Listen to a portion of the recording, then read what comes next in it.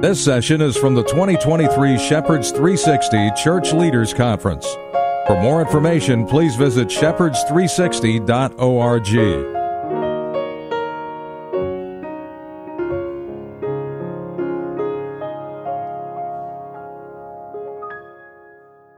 Anyway, as we get started, let's begin with a word of prayer, and then I'll give you a little introduction, and then we'll get started, okay? Father, thank you for the time that we can spend together looking at marriage and looking at it from cultural perspectives as well as biblical perspectives.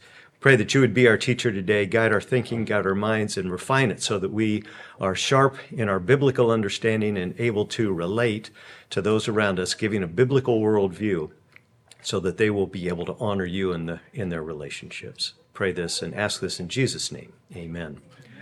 All right, so my name is Hal Hays. I come from California. Please don't judge me too much for being on the left coast, but I have made it here, and so I appreciate North Carolina. Yeah, we're working fine now. Okay. Yeah, we got it working. Thanks, Hal. Sure. His name is Hal, my name is Hal. That's the one thing we have in common. I've been married for 47 years, so I have a little experience. Married to my first wife for 47 years, and my only wife. We have 4 children. We have 14 grandchildren.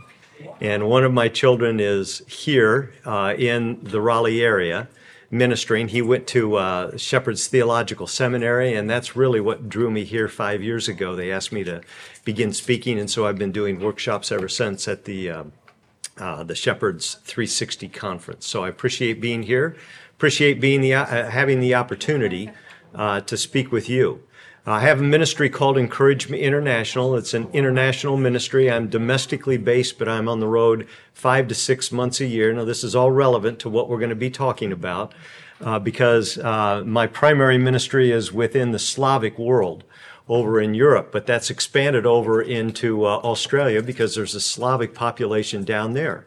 And even at my advanced age, I earned my doctorate within the last 2 years, and one of the students that I worked with was Vietnamese. There's the Asian connection, and that's where we're bringing the Asian world back into our understanding of marriage. And so I've been over ministering in Vietnam in addition to the Slavic world. In addition to that, I have always been connected with college ministry in our home church back in Southern California, and I have worked on the campuses of UCLA and USC and Pepperdine for 20 years, working with the students there. What is the connection with the Slavic world? Well, when I began ministering at UCLA, my oldest son was a freshman, and they asked me to come down and be senior staff because they want to integrate laity into the lives of the students, especially older students. And when I began ministering down there, the ratio between Asian Caucasian was 50-50. When I left ministry at UCLA, the Caucasian Asian ratio was 10-90. It was 90% Asian and 10% Caucasian. And I was shifted over into USC, and it was the same demographics, so 80-20. And at Pepperdine, it was closer to maybe 60-40 in doing ministry over there. But the Asian world has been a part of my life for almost as long as my involvement in the Slavic world. In fact, most of the marriages that I have performed have been Asian weddings that come as a result of ministering with the young people on the campuses at UCLA, USC, and Pepperdine. And I'll tell you, it's tough if you start in ministry at UCLA and then you get transitioned over to USC. There's not a whole lot of love between those two campuses, and so if you mention that you were at UCLA at USC, then they want to hang you on the spot. And of course, it's the same way, vice versa. At any rate, that's my background. So even though I'm Caucasian, I have a lot of experience in the Asian world in working with that particular community. So as we begin to look at the cultural worldview or marriage from an Asian perspective, I think it's important for us to get a foundation on the biblical perspective. I've just found over the years in teaching whatever topic it is, that you don't look at what the problem is, you look at what the truth is. And when you look at the truth, then you can begin to see the difference with the counterfeit that's out there. I don't know if you knew this or not, but back in the 30s, when they had a counterfeiting problem, the Treasury Department had their agents trained by just staring every day for a month at a perfect $1 bill or a $100 bill or a $5 bill or a $20 bill. Every day, 8 hours a day. Can you imagine just having to study that bill for that long of a period of time? And then at the very end, their test was to throw the good bills in and a bad bill every once in a while. And the guy could, after he's looked at the perfect bill, he's able to see the counterfeit without any difficulties. And I found that to be true in pursuing biblical truth as well. If you want to know what the counterfeit is, study what the truth is first. And I think that's probably one of the difficulties or problems in our society anyway. We don't study the truth enough in order to be able to identify what is false out there. We want to understand what is false first without comparing to what is true. So the thing is, we need to look at what is true and get that picture. So I'm going to be reminding you, because you're all acquainted with the truth, but we need to see it maybe from a different angle or perspective. So when we look at marriage, we've got to remember that marriage is God's idea. I think the modern society thinks that there is no God, and so that wasn't his idea. It's our idea, and this is how we have a well-ordered society, but we're seeing that collapse all around us, aren't we? Because no longer is marriage important. No longer is marriage something that is identified in California. I don't know what it's like in the rest of the country, but you don't have to be an ordained minister to marry somebody. You don't have to be in the clergy at all. All you have to do is show up. You can have anybody. You could hire somebody off of the street and perform a marriage, and that would be legal in the eyes of the state of California. I think that there are more states around this country that are starting to adopt that same kind of perspective. But California abandoned the idea of sanctity in marriage well over 2 or 3 decades ago, and I've been out there for 50 years studying and ministering. Marriage is also sovereignly arranged, and I think this is something that I've grown into over time. I don't know that I really had a perspective that every marriage was sovereignly designed or put together. But as I've thought about God's sovereignty more and more over the years, and I look at certain verses in Scripture, and I'm going to go over those with you, I really believe that whether it's a believer or a non-believer, every marriage is God ordained. And I think there's a couple of easy reasons to see that that's a true statement. Number one is God hates divorce. That's Malachi 2:16. But we're going to look at Matthew 19:4-6 in just a few minutes. And we're going to see there that I think that there is a very clear statement that marriages are divinely arranged and we shouldn't be tampering and seeing those dissolved in any way. And then thirdly, when you enter into marriage, it's to be an unbroken commitment. Now, I know that you all know this stuff, but it's important for us to have that in our mind and to cement that idea in our thinking as we look at marriage and then begin to look culturally at marriages, not only from a biblical perspective, but from an Asian perspective. And hopefully when you see the Asian perspective, you're going to see the comparison with the Caucasian perspective or the Western perspective as well. And I hope this will help you in your own ministries as you deal with those who are in marriage, about to get married, or having crisis in their marriage. All right, so marriage is God's idea. Let me get my Bible. I don't know why I didn't pull it out. It's because I guess I was rushed into this room today. But when we go back and we look at marriage, I think the place to start is looking at Genesis 1. Now, we're going to look very quickly at Genesis 1. And actually, you don't see a whole lot about marriage in Genesis 1. You just see in Genesis 1:1 that God creates the heaven and the earth, right? And then you go through day 1, day 2, day 3, day 4, day 5 of creation. Nothing about marriage there. And then you get to day 6. And this is when he creates man. But we don't see marriage in Genesis 1 as well. Because when you look at Genesis 1, you're looking at a general overview of creation. We don't get to see the specifics of creation until Genesis chapter 2. But in Genesis chapter 1, we're establishing a foundation, and we're going to build off of that. This is the way God designed it when he used Moses to write down what's going on in the creative event. And man is created, and people in general are created. But when he creates, it's very interesting to see that he created a singular being. He created a man, a male. It looks like the word for mankind in this opening chapter, but we're going to see that it's really going to be a very specific idea that God had when he developed humankind by beginning with just creating the man first and then creating a woman. So then we get into Genesis chapter 2. And then we see the specific description of creation from Moses and from God's perspective. And so we see again in verse 4 of chapter 2 that God created the heavens and the earth. And in verse 5 and 6, he looks down, and I would read the text, but when I did this session yesterday, I almost ran out of time and didn't get to the cultural perspective. So I'm going to go a little bit quicker with you today and not read as much scripture, but just you've got the scriptures up here. You know the dialogue anyway. I think you can follow along fairly easily. But he creates the singular man, and in verse 5 and 6, he looks down and he says that there is no man to cultivate the earth. Now, this is no surprise to God. This is just narrative to man at this point, letting him try and understand the perspective of God. And we get into verse 7, and so he creates a man to cultivate the earth. But notice he only created one singular individual, because when you look at the Hebrew language in here, it's really specific about it being a male. And we see in the context that this singular male is alone. And God wants to solve this alone problem. And so we come to verse 15, and he puts the singular man into the garden, and he says, I want you to cultivate this garden. And then he takes Adam, a singular man, on a tour of the garden in verse 16 and 17. And he takes him and he says, you can have any of the fruits of any of the trees in this garden except for this one tree. And he takes him to the tree. And he gives him a visual demonstration of his rule. This tree here, you cannot eat the fruit off of that tree. Now think about the rule for just a second, because I think this is important for our perspective.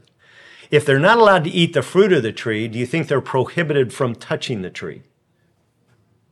No, they weren't, because the rule was don't eat the fruit off the tree. Could they pick the fruit off of that tree?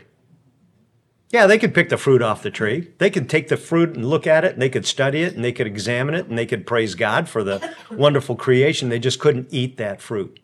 Could they put a swing on one of the branches? And when Adam finally got a mate, could he put that mate on the swing and push her on the swing on that tree?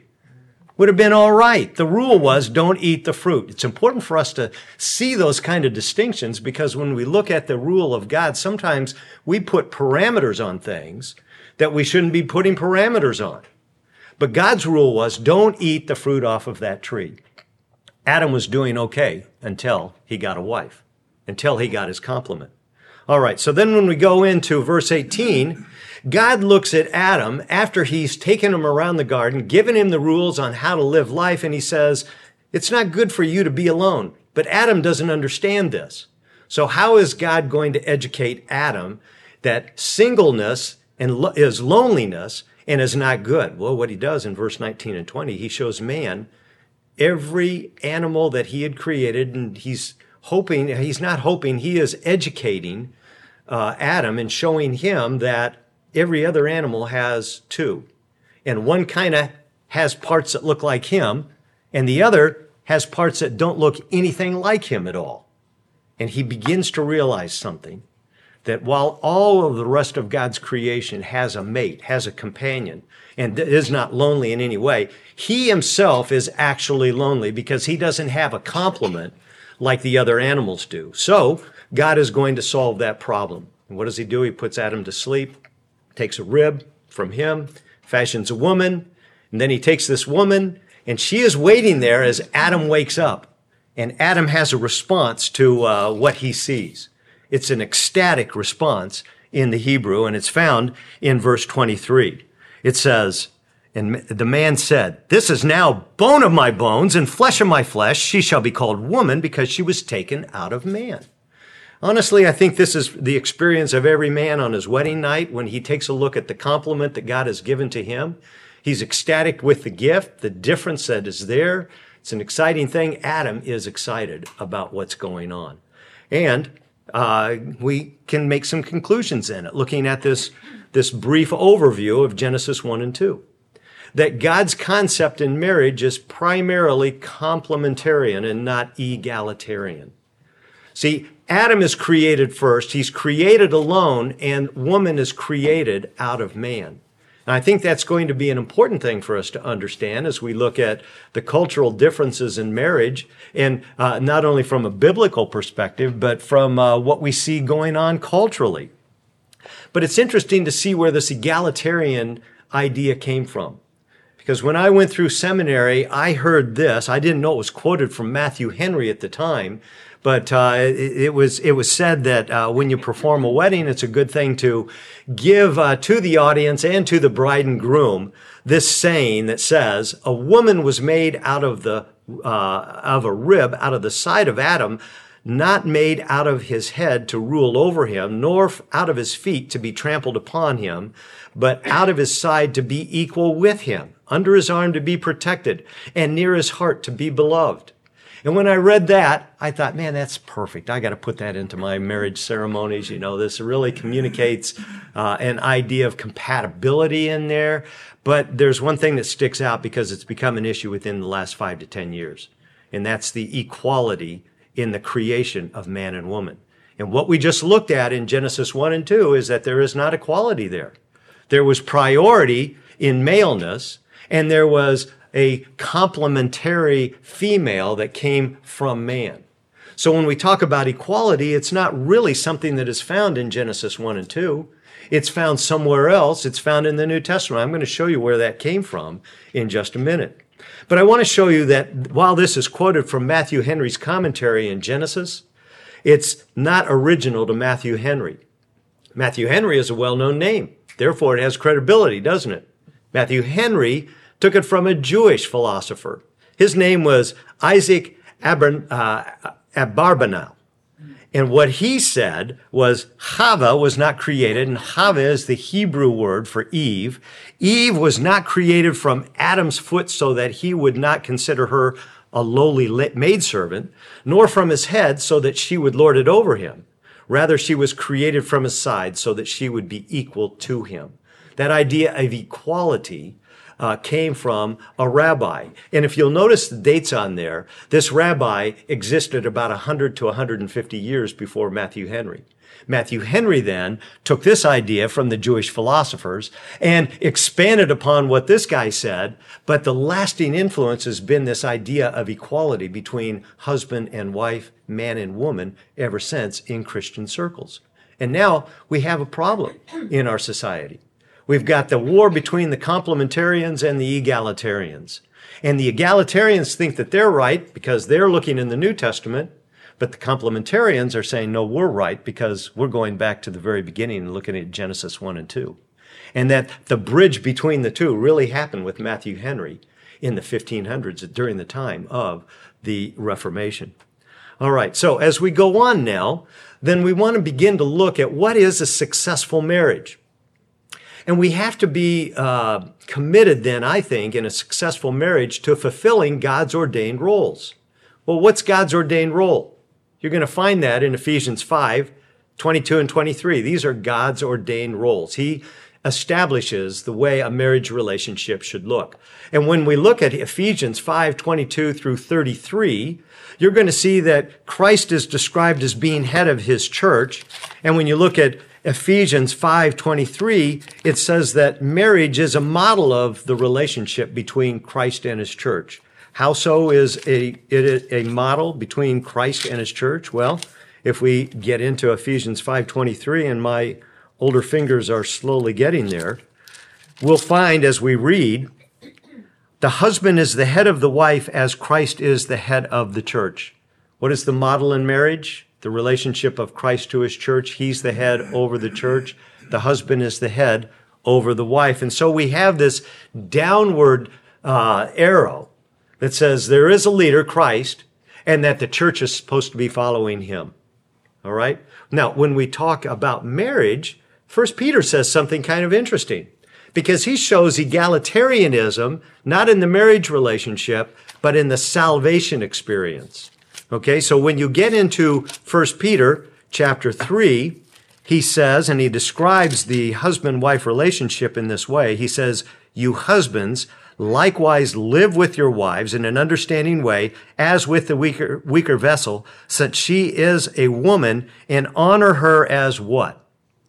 The fellow heir of the grace of life. Now she's equal. Not equal in responsibility or in roles in marriage, but equal in salvation. There is no difference between man and woman or Jew and non-Jew in the kingdom of God. There is complete equality. But when it comes to the marriage relationship, there is a line of demarcation. And so when you come back into Ephesians 5:24, you see again the reiteration of what is said in Ephesians 5:23, that the husband is the role leader in the relationship, and in the same way that Christ is the leader in the relationship with the church. It says in verse 24, as the church is subject to Christ, so also wives ought to be to their own husbands in everything. Boy, that's a hard role for a woman to have to take on. I pity my wife in some ways. She's got me as a husband, and I've made lots of mistakes over the years.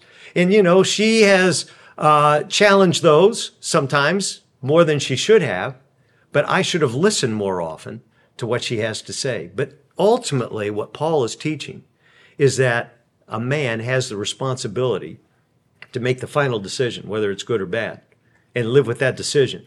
And then if he is wrong, he needs to have the humility to go back and he needs to say, I'm wrong.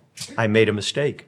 I've had to do that several times. I think that's what kept our marriage together for 47 years, is being able to say, I'm sorry every once in a while, please forgive me for the decisions that I've made. Of course, at the same time, I have to look at myself in the same way that Adam should have looked at himself. Because when you look at the fall of man, Eve is the one who takes the fruit first, right? And she's the one that bears the blame for sinning, according to what I see in the text. But man gets the blame. Why does man get the blame for Eve's sin? It's because when you look at the context, you see that he's right there watching Eve take that bite, and he doesn't stop her. There is the failure of man, even in modern day marriages, not to step in when he should and overrule his wife to do what is right. Now, sometimes a man steps in and he overrules his wife to the wrong and the harm of the family. But then again, we, as those who are servants of Christ, we have confession and repentance and an opportunity to rectify that situation.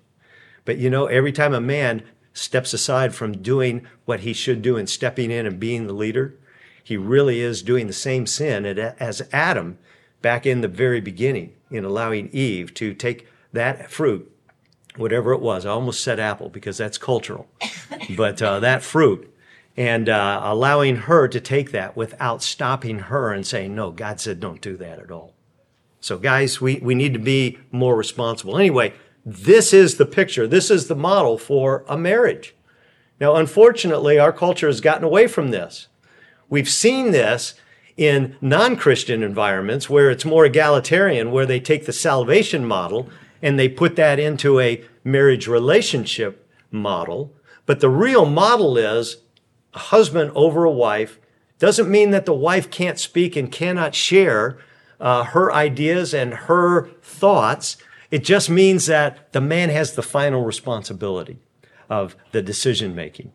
I'm in several counseling situations back in the United States, back in California right now. And the problem has been that the wife is unwilling to allow her husband to make any more mistakes. And so she wants to overrule him at every turn. Now, the men, to their credit, have been changing, and they are now making wiser biblical decisions, but the wives are gun shy and they don't want to follow what he has to say.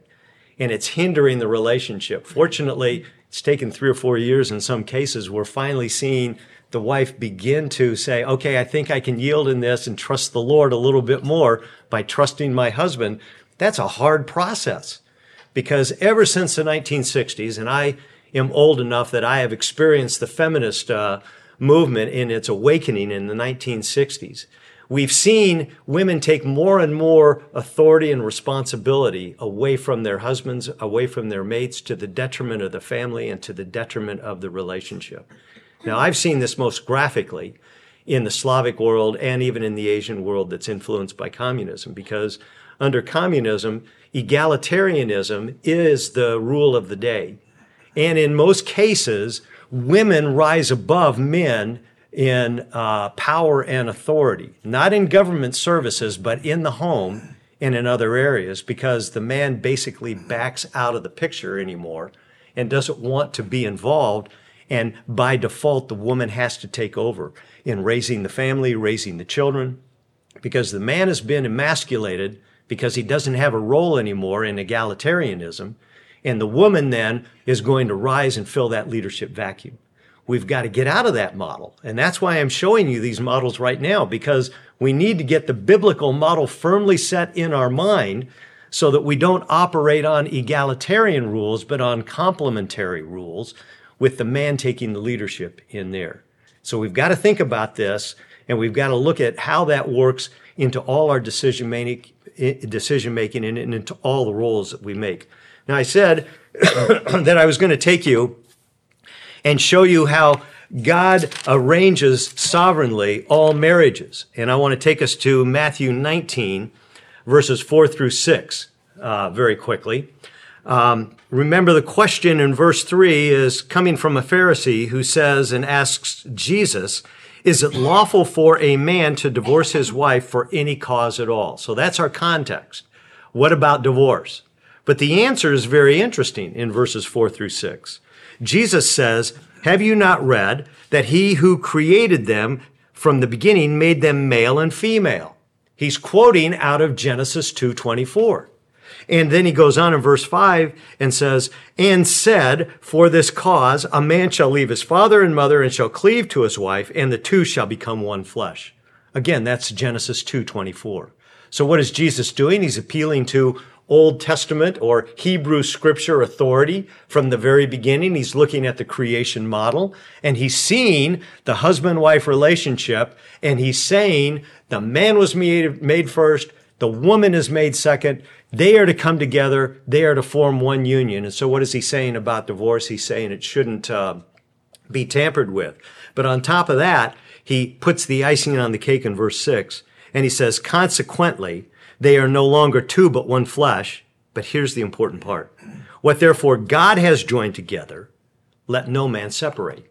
Now, did he say, what God has joined together in a Hebrew marriage, let no man separate?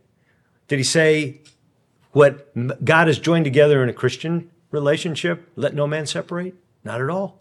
This is a general statement. This is a general statement that all relationships, once they are formed, they need to remain together. And divorce, we find out later on, is something that comes as an accommodation demand under certain circumstances, but it is never the final solution into what's going on. So we've got to keep this idea in mind as we pass this on to those whom we're pre-counseling for marriage. Let them know about the divine sovereign relationship that is going on in the way that their relationships are being put together. Now, you would say, well, if they're just engaged, then we don't have a sovereignly arranged marriage yet. Well, you'd be right and wrong in that, and I'm going to show you about that in just a minute. But one way that I know that my marriage is divine, sovereignly arranged, is that I'm still married. I got married, I consummated the marriage, and now I am committed. I made a vow before people, I made a vow before God, and I said I was going to remain faithful. My wife said the same thing. Now it's too late to back out. We have a divine, sovereignly arranged marriage, and we are committed to the very end to following through on the principle of not letting anyone separate us from what God has joined together. See, and I don't see this in the cultures that I minister to, and I really don't see it here in America anymore, and I haven't seen it for a long time. When I went to seminary 40 years ago, divorce rate was 2-1. It really hasn't changed that much, except there are fewer marriages because more people are living together now to try it out. And once they try it out and they say after a year or two it's not working out, then they say, hasta la vista, I'll see you later. I want to show you from Scripture that just because they didn't have that formal ceremony doesn't mean that they weren't married. They should have been together. They should have stayed together, even in that common law setting. All right, so let's look at some interesting relationships in Scripture. So if we go back into Genesis and we look at the relationship that Isaac had with Rebekah, we're going to look at who was the initial arranger, who was the final selector, and then we're going to look at the process in each situation. And so when you go through Genesis 24 and we incorporate Matthew 19, 4 through 6, which indicates and implies that that God is the initial organizer of every relationship that ends in marriage, then we see that God is behind Abraham, who is trying to find a wife for his son Isaac. Did Abraham go back to Haran to find the wife for Isaac? No, he didn't. He selected somebody to represent him. He selected the servant. And he said, here's the parameters for the woman that I want you to bring back to be the wife of my son Isaac. It had to be somebody from my family.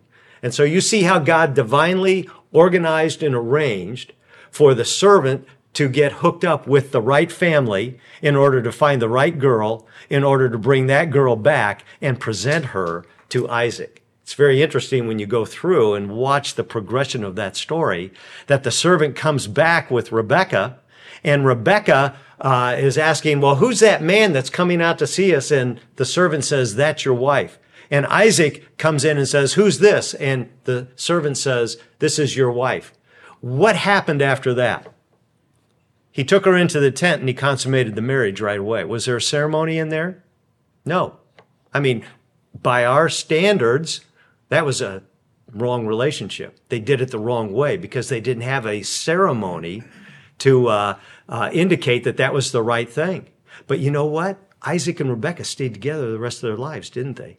They recognize that if you consummate that relationship, then there is going to be an attachment, a oneness that is going to be lifelong and everlasting. And they were faithful to that, and that is a model for us. It should be a model to those who want to say, I'm going to try this out. Well, if you're going to try this out, then you're making a commitment. Just because you don't go before a judge in a civil ceremony or a pastor in a church ceremony doesn't mean that you're trying out in the eyes of God, means that you're not married. You are married. You should honor that physical oneness that comes together. And then when you look at Jacob in Genesis 28, you're going to see God behind the scenes in this one too, arranging and organizing that sovereignly arranged relationship, because Jacob is directed by his father Isaac to go back to his relatives and find a wife among his relatives. And he goes back there, and you see that Isaac directs, but Jacob selects, and ultimately is going to remain faithful to not one, but two women in this situation. There's another story that goes along with this on the side where he worked for 7 years in order to get Rachel. And then the old switcheroo took place on the day of the marriage. And lo and behold, when he wakes up the next day, and I don't know how you could ever do that, but in that particular situation, Leah is found to be his wife, and now he's got to be committed to her. But Uncle Laban said, such a deal, two for the price of one, except you just got to work another 7 years for me, and you can have Rachel as well. But you only need to finish this marriage week with Leah, and then you can continue to have Rachel and Leah as your wives. Now, it's kind of interesting when you follow that narrative even more, because when Jacob leaves the area, he's got two wives and he's got two concubines. And as they leave, Uncle Laban, he's sneaking out of town, but Uncle Laban catches up to him after 3 days of hard journey. And when you look at the context in there, Uncle Laban says, listen, if I find out that you've taken any other women to be your wives beside my two daughters, I'm going to come after you. That's a violation of the agreement that I made with you. It's kind of interesting that he hearkens to that, even though there's two women in the picture on this. He says, no other women other than my two daughters. Otherwise, you have violated the marriage vows that you gave to me when I gave you my two daughters in marriage in the first place. Now, there's contrast in all this. And that's the lesson of Esau, because when you look at Esau, even though Esau is the one who is choosing who he wants and embraces who he wants, God is really behind the scenes if I really look at what is going on in Matthew 19, 4 through 6. Because if God says, you take a wife, that is a lifelong partner for you, Esau, even though he thought he was in charge, really God is allowing that to take place. And so he's divinely and sovereignly allowing that to take place. And the same thing happened in Samson's life in Judges 14. He goes against his parents' wishes. He doesn't marry a Jew. He goes and marries a Philistine. And again, this is going to be God allowing this to happen. Samson thinks he's in control, but God wants those two to stay together once they have committed themselves in that final consummate act.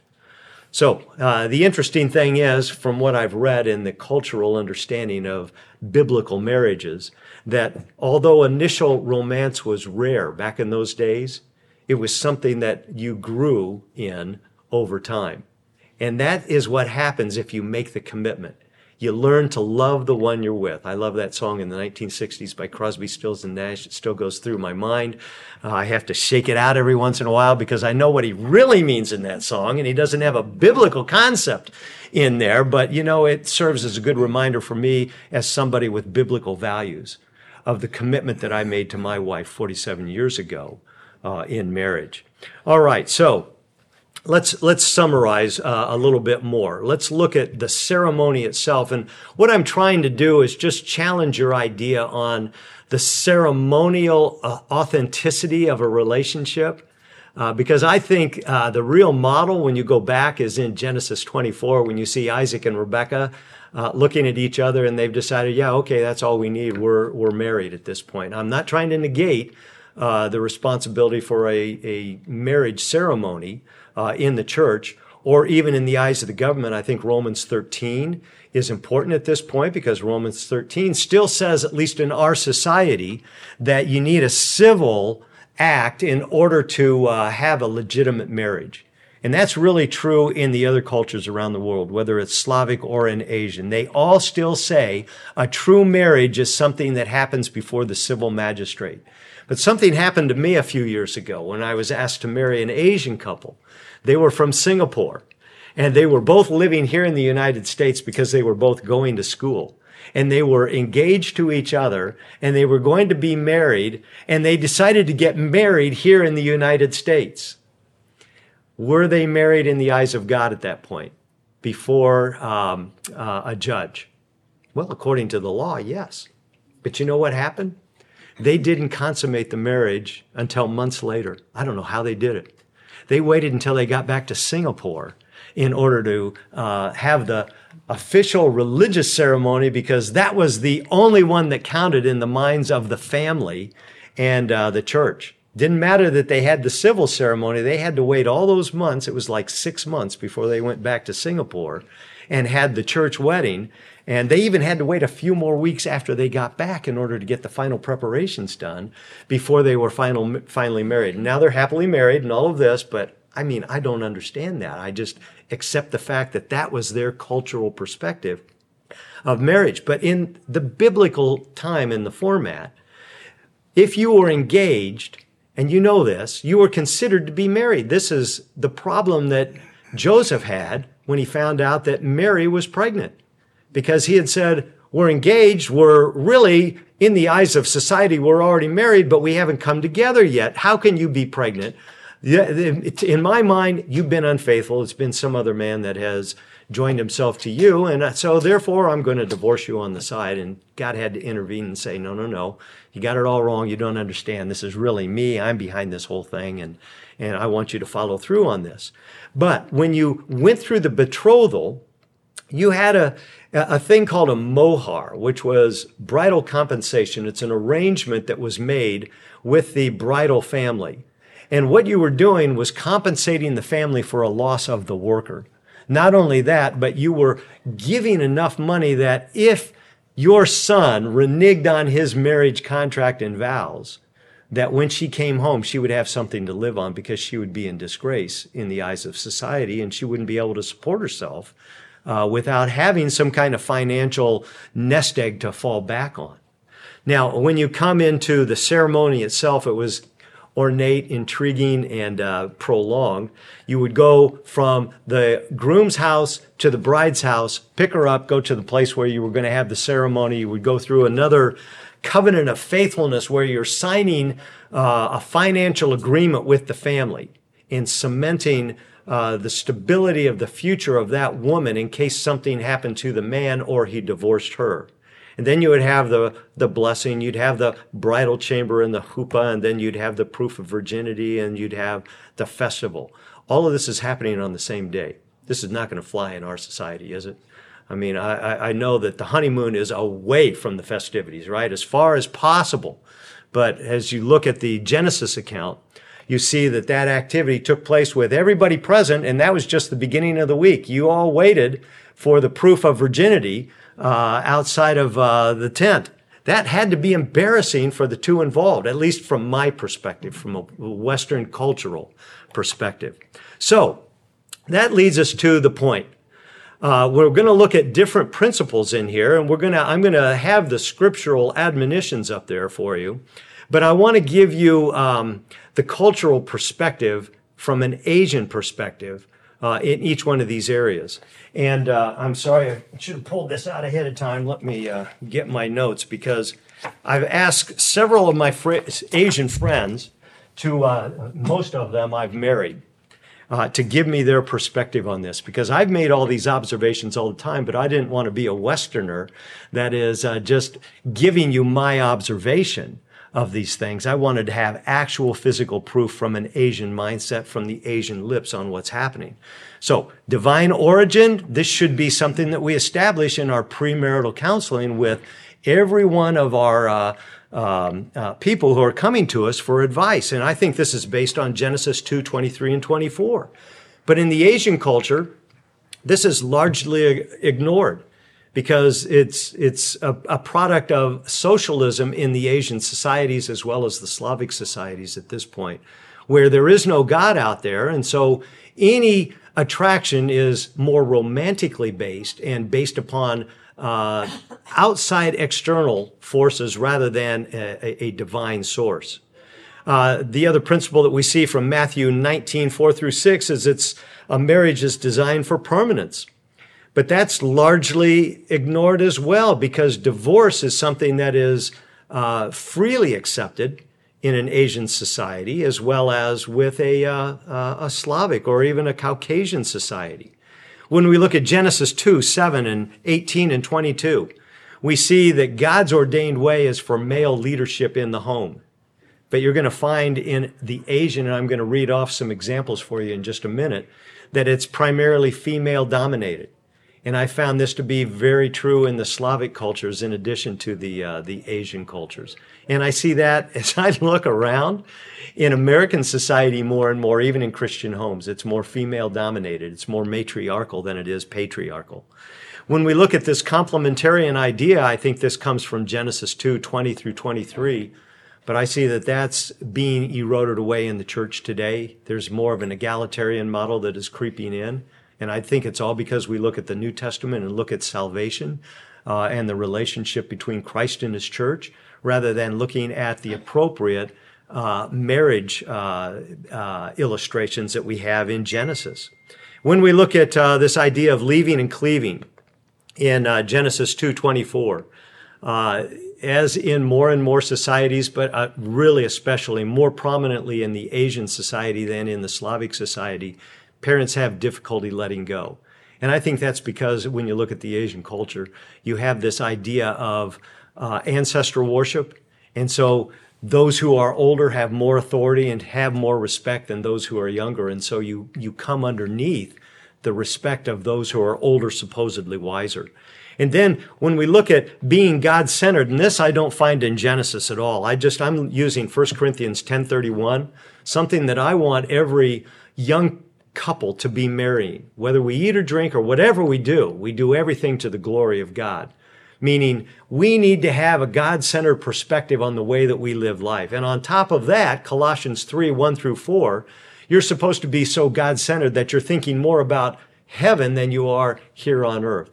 Our lives are supposed to be oriented around bringing glory to God. Now, I want to give you just a few, and I'm already 1 minute over, but if you will bear with me, just give you personal testimony in a few areas to substantiate what's going on. So I ask my Asian friends, what expectations did your family have about marriage? Well, one of the things that they said was that my wife would be decently educated, at least a bachelor's degree, master's degree preferred. And what I've found in most Asian relationships is that most of the time they were not encouraged to get married until they had already gotten a master's degree and were already 2 or 3 years firmly established in a job and had a house and already had a high-powered car.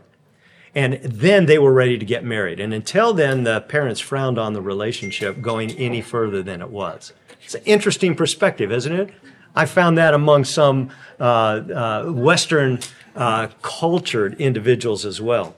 This is from the male perspective. My parents acknowledged that they would rather that I marry a pretty Taiwanese non-Christian girl than a Christian, non-Taiwanese, and average-looking girl. So looks were important in certain elements then of the Asian culture. That my wife be very pretty. And here's the significant part, and this man is a pastor today. But he says there was zero talk about the importance of a girl's and a wife's character, godliness, faith, walk with God, etc., which tells me that somebody didn't do their job in that household of getting a God-centered orientation in their life. Boy, I could read a whole lot more. I probably should have spent more time on this. What are the continuing expectations after marriage? And I'll close on this so that you can get to your next class. Asian parents assume the authority to dictate how their children raise their children, whether their children should have more children, etc. My understanding is that this stems from the historic Chinese ideal of 4 generations under one roof, in which a man's children, grandchildren, and even great-grandchildren all live with him on his estate. That man controls everything, dictates everything, etc. for everyone. That's an interesting perspective. That doesn't fly in a Caucasian society. I know that when I left the house to go to college, I felt I was on my own and making my own decisions. My dad wasn't supporting me. I had to try and find my own way in this society. Not true in the Asian culture. And it's not true in many other cultures around the world as well. I'm sorry. I'm going to go and give you one other thing. How did you and are you continuing to deal with the challenge of meeting biblical expectations versus cultural expectations in your marriage? Here's the answer. Interestingly, one of the disagreements I had with my mother was the idea of submission of a wife and the wife's role at home. See, this is a matriarchal ruled society, and it comes out in everything, and I saw this over and over again in the Asian culture. Okay, I know I'm over time. If you want to ask questions, you can. Just a quick question. Yes, but don't leave without picking up this free handout from Grace to You, John MacArthur's ministry, on mutual submission in marriage. I think this is really helpful, but yes. Question, the notes that you have, the anecdotes that you read, yes, if those would be available to us somehow. If you give me an email address, I'm happy to give that to you.